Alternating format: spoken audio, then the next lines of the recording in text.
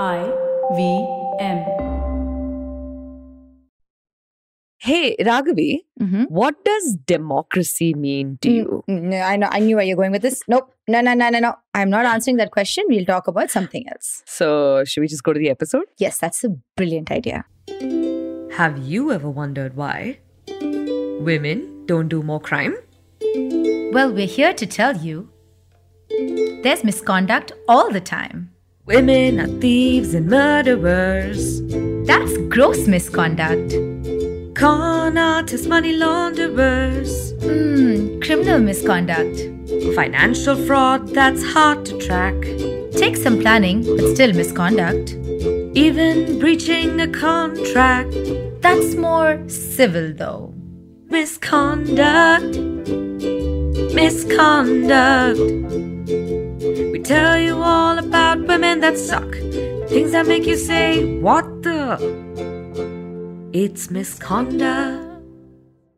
Hello, and welcome to Misconduct. We are a podcast about female criminals. I am Raghavi. And I am Nisha. And on today's episode, we are talking about Narmada Akka. Narmada Akka was one of the senior most female cadres of the Communist Party of India, Maoist, not to be confused with the Communist Party in other states that are currently politically active.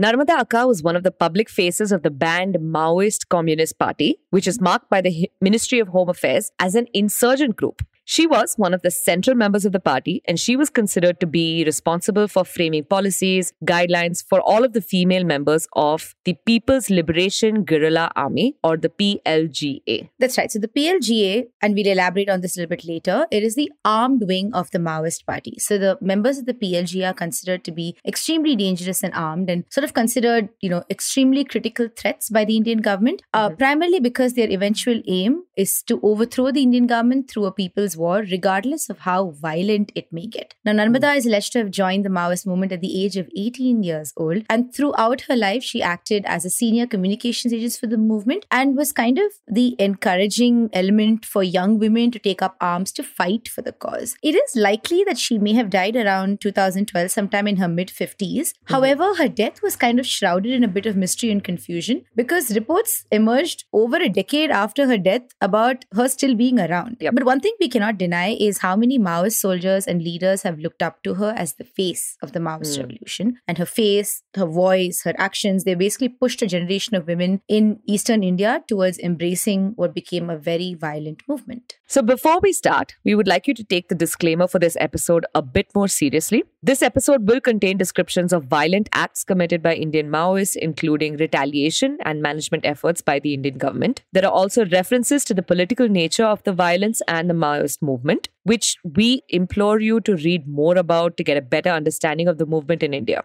This episode cannot cover the bloody history of the Maoist movement in less than an hour, and neither should you expect us to. Our research is limited to a brief background on the Maoist movement and what we can find on the life of Narmada Akka. You are absolutely free to come to your own conclusions and opinions regarding the movement based on your own readings.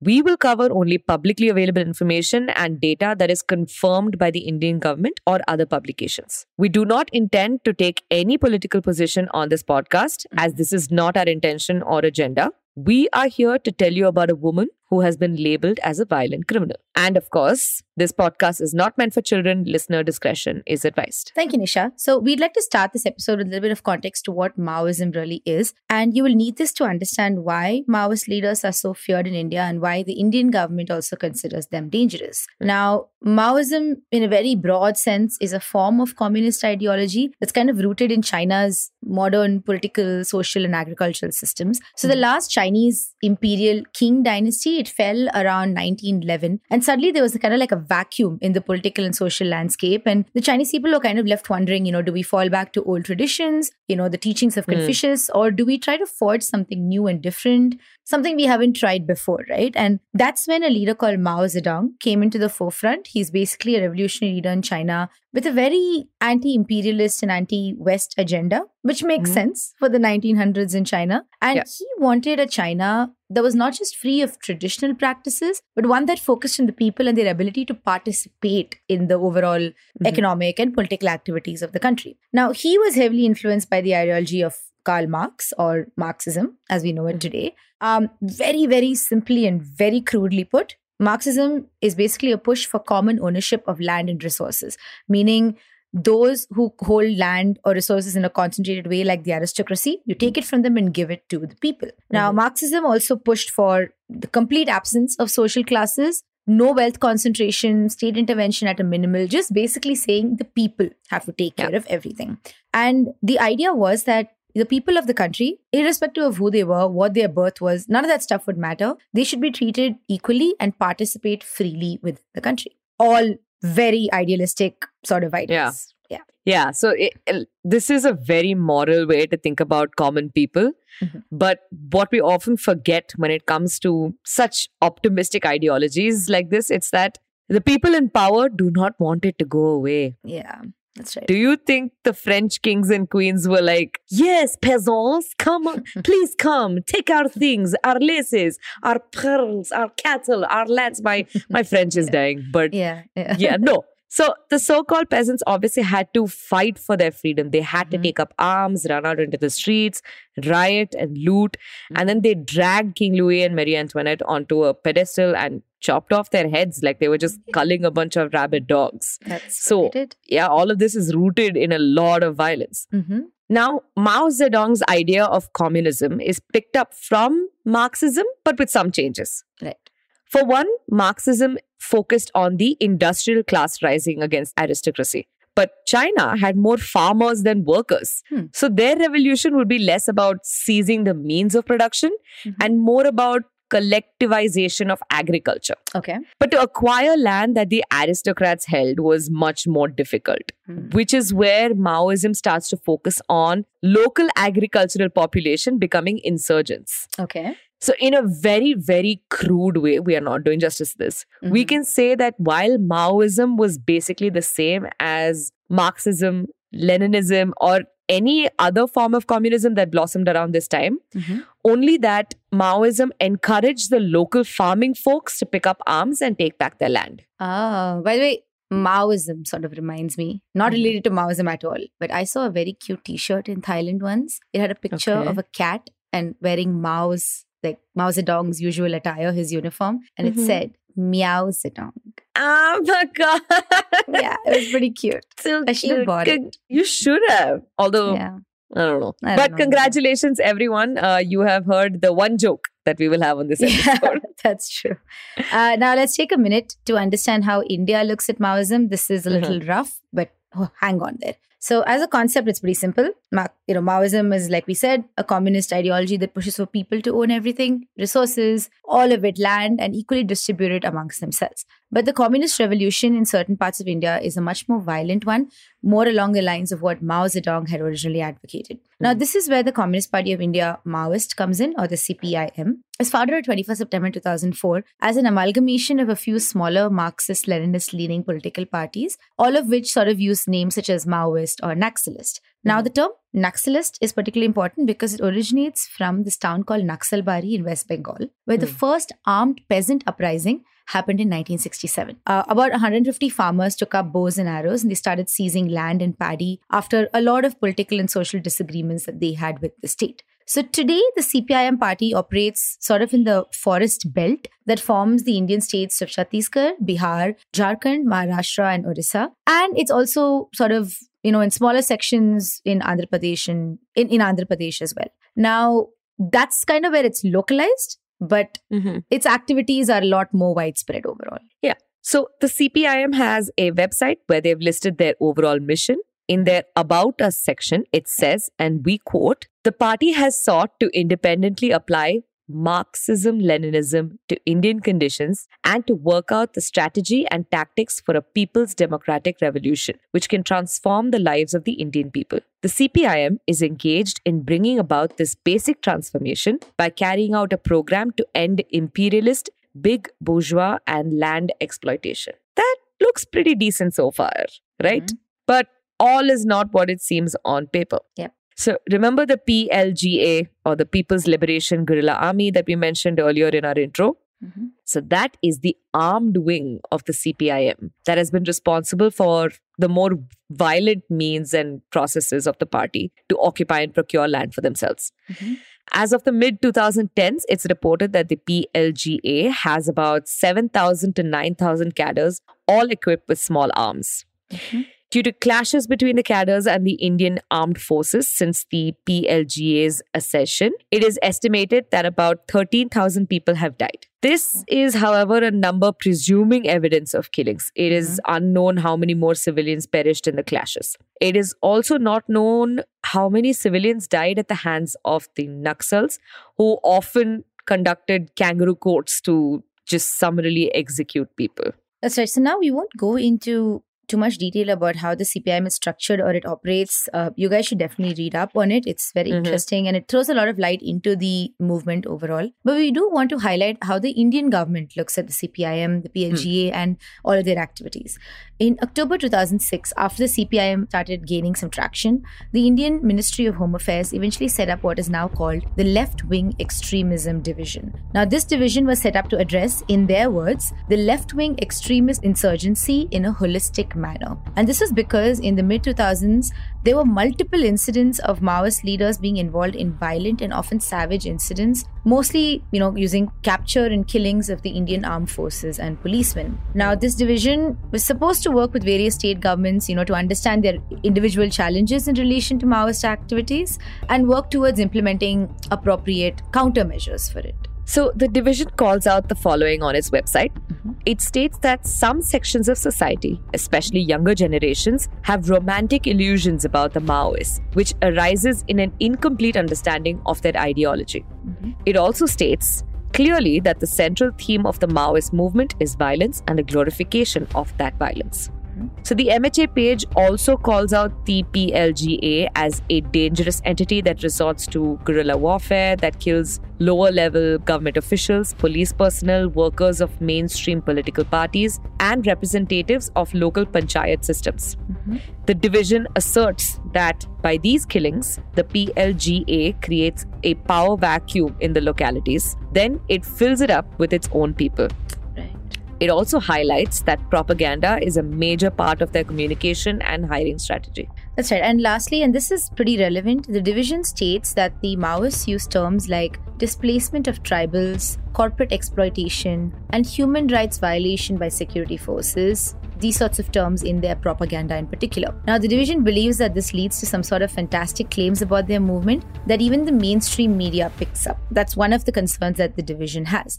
This is, the last of the overview provided by the division, and we want to quote this for you. In a nutshell, the CPI Maoists, the main LWE outfit in India, aims to overthrow the existing democratic state structure with violence as their primary weapon and mass mobilization in strategic united fronts as complementary components, and plans to usher in so-called new democratic revolution in India. So this is pretty clear as to how the Indian government sees Maoist and Naxal folks. Now, the division also states that the only way to address the Maoist violence is to take a combined development and security approach to it overall. And the division also makes it clear that they will not accept any movement by the people that targets and bombs things like school buildings, roads, railways, bridges, health infrastructure, communications facilities and stuff like that, which is the kind of stuff that the Maoists and Naxals actually sort of target. So in short, the division considers the Maoists as a setback to the democratic systems of India and urges civil society to understand that violence is not the way to pursue grievance redressal. This is just the tip of the iceberg in what the Indian government has to say about the Maoist movement and its categorization as an insurgent group.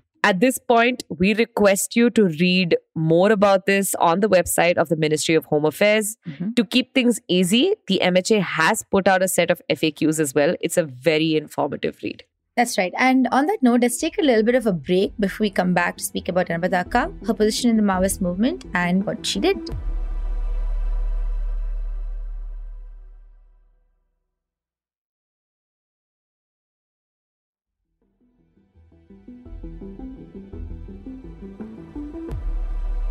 Welcome back, everyone. After the break, we've said a lot of context about the CPIM and how the government views it. So let's talk about Narmada Akka, right? So Narmada was likely born around 1957 based on various newspaper articles that reference this. For example, an Indian Express article from 2009 lists her as being 52 years old. So we just did some maths. She hails from Andhra Pradesh, although her exact birthplace is not known. Yeah. Some publications say that she was born in the town of Guntur, but we are unable to verify that because we don't know what kind of chicken she may have liked. Is that a Guntur chicken joke? Yes. Okay, scraping the bottom of the barrel, but now we have 2 jokes in this episode. Yay! So it is said that Narmada was well educated over the course of her childhood, and her father in particular focused on her education. Even though she dropped out of college around the age of 18, she is known to have great command over at least 7 languages, including English. So her father, who was a very ardent supporter of communist ideology, influenced her around this time to join the radical leftists. Yes, that's right. So there's an interview with Rahul Pandita and Vanessa, the latter being a journalist who appears to be using a pseudonym. In this interview, Narmada Akka is quoted as saying that her father was a communist. And in her father's time, communists were kind of treated as outsiders. She also spoke about how her father regarded Naxals as, the kind of people who, and we quote, have broken away from the shackles of domesticity. So clearly her father was a really big influence over her and her eventual political and social ideologies. Yeah, and this interview is very relevant. No one knows exactly when it was conducted, but it was published in Open Magazine on 16 September 2010. In this interview, 2 journalists followed Narmada into the jungle at an unknown location, interacted with her platoons, and spoke with her personally. Yeah, we'll actually be using this article quite a bit to give you some more background about who Narmada herself was. Aside from this, Narmada was also appointed as the chief of the Krantikari Adivasi Mahila Sangathan, a now banned women's organization whose aim was to end the exploitation and oppression faced by Adivasi women. So sources say that it was the biggest women's organization in India at the time, with membership of about 90,000 women. Which is, Yeah. So over the next 30 years of her life, she would spend her time in the jungles of Chhattisgarh, learning the ropes and climbing the leadership ladder with her fellow Maoists. That's right. And actually around this time, the leadership in the Maoists were largely men. So it meant that it was a little difficult for women to really join the cause or get them to join the cause even. Eventually, after the death of another leader, Narmada was appointed as the divisional secretary of the South Gadchiroli division in the state. Now, over time, she was made a member of the Central Committee and reportedly used to frame policies for joining and for the well-being of female cadres to the party. So this ended up putting her in one of the highest positions in the party overall. Oh, also in the middle of all of this, Narmada would go on to marry Sudhakar, alias Kiran, who was also a senior Maoist leader that worked with the publication division. That's right, and that put her effectively in the propaganda space as well. So Narmada's work would set her up as a leader of 5 different platoons, and they were basically these aggressive military forces within the division. And her platoons were equipped with modern arms and ammunition and the latest in communication networks, all with the intention of countering existing state machinery. Now, let's take a few minutes to run through some interesting points about Narmada from the Open Magazine interview. One thing that really struck out to me is the fact that the journalists that conducted the interview often, they describe Narmada's platoon as constantly being busy and always on the move. And they clarify later that this was mostly due to how often police raids were carried out in the villages in the area because they were constantly trying to find information regarding Maoist leaders. So Narmada and all her platoons had to be on their feet just about all the time. Another thing that stands out in the interview is that Narmada Akka acts as a translator for the Adivasis in the villages that they live. So she takes questions from the journalists, translates them to their local languages, and waits for an answer from the Adivasis. It almost feels like she was using the interview to shed light on the conditions of the Adivasi and not really focusing on herself. Right, that's interesting. I mean, now that you mentioned, one of the examples that I remembered was basically one of the journalists had asked if there are any schools in the village, and Narmada doesn't answer. She directs the question to a child nearby, and the child immediately answers in the negative and just starts laughing as if it's a big joke, Right. And coming from the mouth of a child, when the child says there are no schools or teachers nearby, that packs a much bigger punch than if Narmada herself would have said it. So we can say with some confidence that Narmada Akka used her experience in language and her exposure to the publication division of the party. She seems to have approached this interview with a PR perspective in mind, which is, I respect that part. I get it. If she is effectively the communications leader, that's what she's got to do. Now, the interview also focuses on something a little disturbing. It talks about the female children and cadres that lived with Narmada. There are glimpses of a lot of young girls with AK-47s, as specifically mentioned by the journalists in that article. It's alleged that all of the girls in the village can definitely read and write, thanks to Narmada's work, but they can also assemble a gun within seconds. And all of this is attributed to how Narmada has, sort of taken the lead in those villages. As cool as it may be to know how to assemble a gun, I don't think as children, school children is the right age for that. Not even, you say I don't think, but not even remotely. Yeah. Correct. Yeah. So, plus also, owning a gun comes with a lot of responsibility that you have to take, and it's just, oh my God. It's not just about just owning and holding and using it. You got to keep it away, safe. Yeah. Safe. There's a lot going on there. Yeah. Being a responsible gun owner is difficult, and most adults, as we have seen all of the US handle, cannot do it right. Correct. Yeah. Now, there are a lot of small and large-scale attacks and violence that Narmada has been associated with. One of these includes a May 2013 attack in Chhattisgarh that resulted in the death of 24 people and 33 injuries. Another attack in Odisha causes the death of a polling supervisor. Maoist insurgents have been known to attack polling stations and election officials in particular. In April 2017, a police convoy of 25 was attacked and killed. These are just a few of dozen of incidents that have been linked back to Narmada and her platoons. In fact, it's likely that between 50 to 100 FIRs have been filed against her between Chhattisgarh to Maharashtra. Wow. All right. But the most deadly of the attacks that she was involved in is the Gadchiroli bombing. On 1st May 2019, a landmine allegedly placed by the Maoists killed 15 Indian policemen and a civilian driver in Gadchiroli city in the state of Maharashtra. A senior Maharashtra police official told Al Jazeera News that the rebels triggered an improvised explosive device, IED blast. The police blamed the Maoists specifically because they were apparently common in the area. We haven't actually found any specific numbers to confirm this. However, a lot of this information is also classified and we likely can't access it at all. This attack started with the Maoists allegedly setting some police vehicles on fire. When the police officers arrived at the scene to investigate, they were ambushed and attacked. The attack was condemned across the nation, with the Prime Minister issuing a statement as well. The Director of Police at the time, Subodh Jaiswal, said that the Maoists were involved and, we quote, they want to overthrow the state established by the Constitution of India. We are very firm in our belief that they need to be dealt with the full power of the state behind us. Whether it's a retaliation or not is not of much consequence to us. What is important is that we lost 15 of our colleagues who made the supreme sacrifice, and for us, this is a very grievous loss. When this attack happened, about 90 districts across 11 Indian states were affected by some form of Naxal or Maoist militancy. Some publications alleged that Narmada and her cadres were responsible for the death of more than 120 police officers since 1994.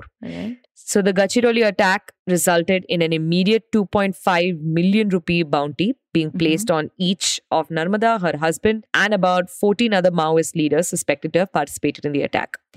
The government's response was strong and aggressive. That's right, but this information does clash a little bit with some of the other counts that we've read. It was alleged in some publications that Narmada had effectively stepped away from coordinating attacks sometime in 2019 itself, mostly due to her failing health. So by this time, she was probably likely in her mid-60s. And it was also reported that she was diagnosed with cancer and she had to step out of the jungles often to receive treatment. Apparently, she handed over the reins to a leader named Prabhakar. But a lot of this is not very clear. There is a little bit of blurry haziness around all of this. And like Nisha said, a lot of this is classified information and we likely will never get access to it. But this doesn't change the fact that this entire situation could have been initiated by her and just carried out by the rest of her platoons. But yeah, essentially due to health problems, it was said that she wasn't taking part in any of the attacks. So that about sums up everything that we know from the public domain that's on Narmada Akka and her alleged activities. So on that note, let's take a break. And when we come back, we'll find out where is she now?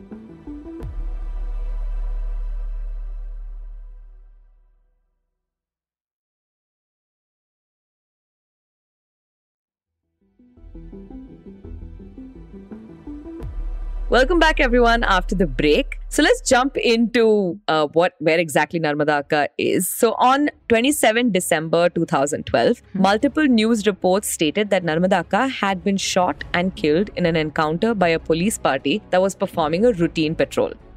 She was reportedly shot in a village in the state of Chhattisgarh. According to reports, about 4 to 5 other insurgents were shot in an hour-long encounter, as confirmed by the Superintendent of Police of Gadchiroli district. However, the police were not entirely sure that it was her. The Superintendent of Police gave a statement that a female body was carried away from the scene by the Naxalites. Okay. So it largely appears that intelligence sources were the ones to quote-unquote confirm that Narmada Akka was the one who was killed. The newspapers also confirmed that she was likely buried near Malbada tribal village in Chhattisgarh itself. Okay. The incident was reported to have occurred on 4th December 2012 itself. But it appears the newspapers waited a bit to confirm that it was her. Okay. So she was likely have been in her late 50s when this occurred. However, no one from the Maoist faction seemed to have reached out to the press to confirm this. In fact, there was no word at all on the death of such a major leader in the movement. One who was essentially instrumental in mobilizing women in Chhattisgarh for the cause. Right. But this news just died down after a while and no one really questioned it. That's a little odd. Somebody should have questioned it, because 6 years later, half a dozen Maoist leaders were killed in an encounter in April 2018 in the state of Maharashtra. And one of the men that was killed was Srinath, who was reportedly a very senior, high-ranking member in the group. Now, it turns out this killing was instrumental in bringing a hidden Maoist leader out from the woodwork. Nisha, can you guess who it was? I wonder. Will you give me $1 million if I guess? Yeah, okay, fine. How about a cat? I have 2. That works, right? But you have to dress it up in Chairman Mao's attire and I'm already ready.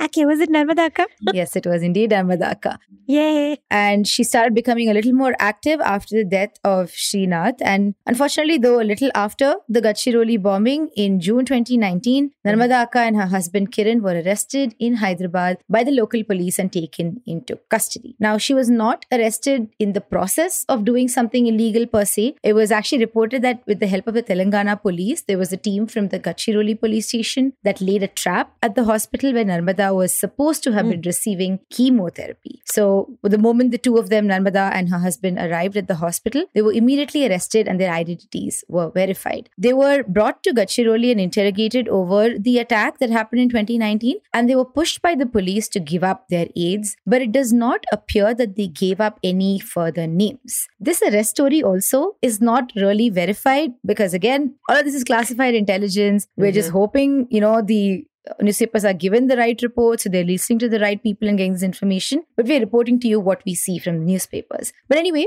an alleged criminal woman who was previously presumed to be dead was now caught. But this time they were like 100% sure it was her, mostly. Like 95%, like pretty sure. Maybe like 90.75.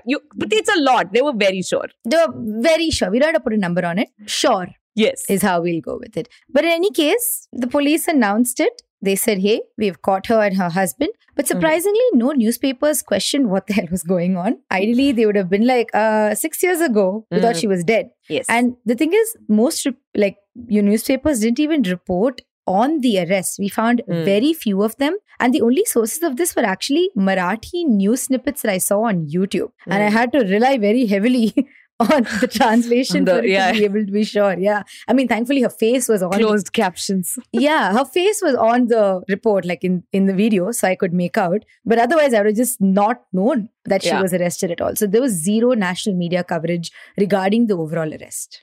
So after her arrest around September 2021, it was discovered that Narmada suffered from stage 4 of cancer with several skeletal and lung metastases. She moved the Bombay High Court to be released into palliative care due to cancer that was ravaging her body. On 9th September 2021, she was granted this request by the court. Oh, but before she was granted this request, this was definitely opposed by the Maharashtra government at the time. So the public prosecutor Sangeeta Shinde, she argued that Narmada was given appropriate care while she was in prison and she was constantly taken to the Tata Memorial Hospital for treatment. So they didn't feel any need to have to release her into palliative care. The prosecutor also alleged that Narmada was completely capable of walking around herself and didn't actually need additional care. So there was quite a bit of resistance from the Maharashtra government to transfer her out of the jail to begin with. So her health continues to get worse from 2022 and she passed away in custody on 18th April 2022. After her death, the Maoists that followed her announced the closure of the Dandakaranya band of South Chhattisgarh and all activities were seized as of 25th April 2022. So in her late 60s by this point, Narmada's demise created a major void in Naxal leadership. In time, they put out statements blaming the government for her death. They also alleged that she was not treated well in prison and at the hospital, being denied appropriate medicines and treatment. It was also alleged that she was often kept in a crammed cell where she had to sleep on the floor and had no access to basic amenities such as mattress or hot water.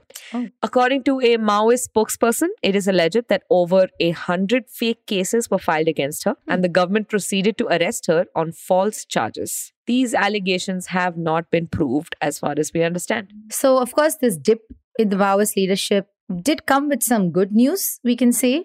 With regards to the Maoist insurgency specifically, it appears that the violent acts have been gradually lessening over time. So the Indian government confirmed in September 2022 that there's been a 39% decrease in left-wing extremist violence. This has also resulted in a 26% reduction in deaths of security personnel, which was a huge issue, especially in the 2000s.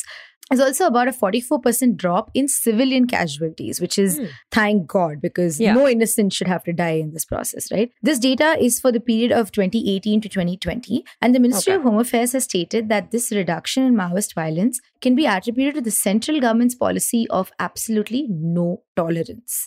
So over the years, basically, permanent armed forces have been posted in all these areas to protect civilians. And that's the kind of aggressive position that the central government has taken. Now, there is a lot to be said here from a humanitarian perspective, because it's not as easy as good or bad, black or white. It's really not that simple here. There are many supporters of the ideology of the CPIM party because their core belief rests in the fact that local tribal populations of many states have not been able to exercise their rights of free use, especially resources that they've enjoyed for generations, right?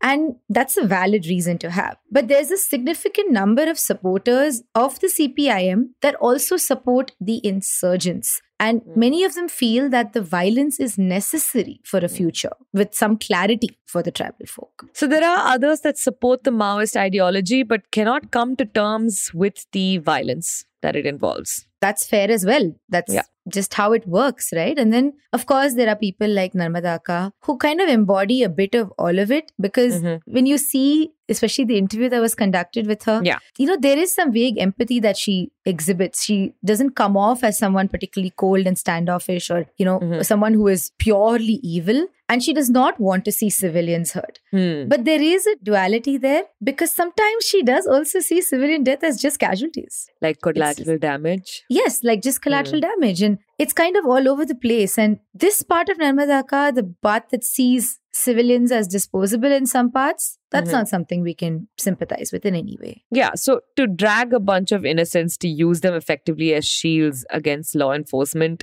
those are the kind of acts that UN war conventions oppose.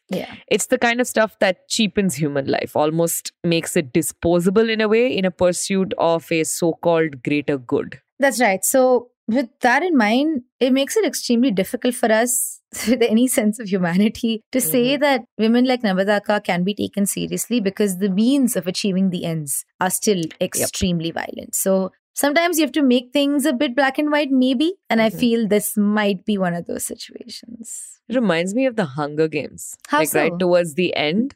So they have a president of the revolution who basically, like, towards the end of the battle, like the dictator king has already president has already given up, right? And he invites the people left in the capital to come towards his building. And he basically says, oh, send all your children forward. So let them come in first and then we'll bring everyone else in, and then bombs are dropped on them.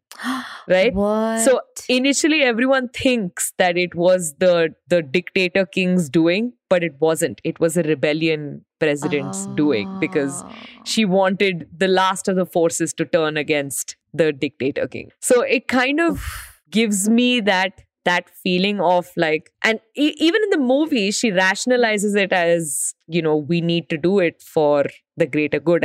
And what does it matter? They're anyway the capital's children. They are the ones who were oppressing us for so long and things like that. Oh. So yeah, that's the thing that Katniss Everdeen does not stand for. And I guess neither do we. Nope, not at all. But there is one thing I want to point out here, that Nisha referenced a movie that I have not watched before. Oh my God! Yeah. Are you serious? I watched the first Hunger Games and then I was just like, I think Jennifer Lawrence is not remotely charismatic. Actually, okay, yeah, fair. But that's because Katniss Everdeen is not charismatic. Sure, maybe. Yeah. It's possibly that also. But here we are in our most sober episode that we have ever put out. Nisha has bested me. Yes!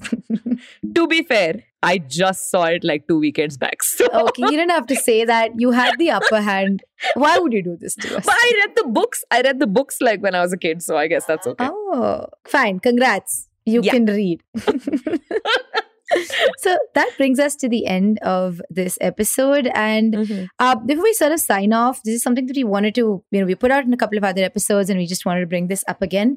In the next few weeks, you were thinking we will put out some sort of a feeler on our Instagram page to ask if any of you folks want to come hang out with us to discuss true crime stuff. And this is not specific to the podcast itself. We just want to know what's happening in the true crime space. And if you're in Bangalore, please come hang out with us and we can figure out what's happening in the space. Yeah, I mean, we are constantly getting like DMs and comments on our Insta page of people suggesting women that we should cover, stuff that they've come across, articles, just like ways to build a community over here. So yeah, if you're here in Bangalore, it can only be in Bangalore right now because we broke. But we will try to find an easy to access cafe or like community center or something like that. And then we'll find out if you're interested. Let's catch up for a coffee or something. Yeah. And we will let you discuss men who are criminals if you want to. Will we though? We should. Fine. I mean, come on. There are 50% of us, or in India, I guess, I don't know, 75. I don't know how the sex ratio works here. It's quite bad as far as I understand. When was the last time we did a census? Like 2003? 2011. Oh, it's still a lot. Since 2011, way too much. A lot of kids have moved into adulthood. So we should be a little careful. But yes, please keep an eye out on our Instagram page, which is @misconductpod. We'll sort of put out a feeler to gauge general interest. And if a lot of you are excited about it, then we can probably set it up. Also, if you're not in Bangalore, but you're still like, man, I want to show these guys some support. We are on a lot of other platforms. Leave reviews on Apple Podcasts, leave the stars on Spotify, leave comments on YouTube, and we shall look it up and feel like, you love us. You really love us. No, really, that's really how it makes us feel. Like it's like ugly crying on most days. But yeah, we're also, like I said earlier, on Instagram @misconductpod. Engage with us there separately from this true crime meetup as well. Let us know what you like about us, what you don't like about us. If you don't like something about us, be brief about it so you don't hurt our feelings. But if you like something about us, use a lot of words to say how much you like us. We enjoy that a lot. I mean, you can try and hurt our feelings. That's fine. Just, try. We know people. No, we don't know anyone. Yeah, we don't know anybody. I just know my cats. That's really it. We know the cats. Okay, cool. But we will see you on the next episode of Misconduct.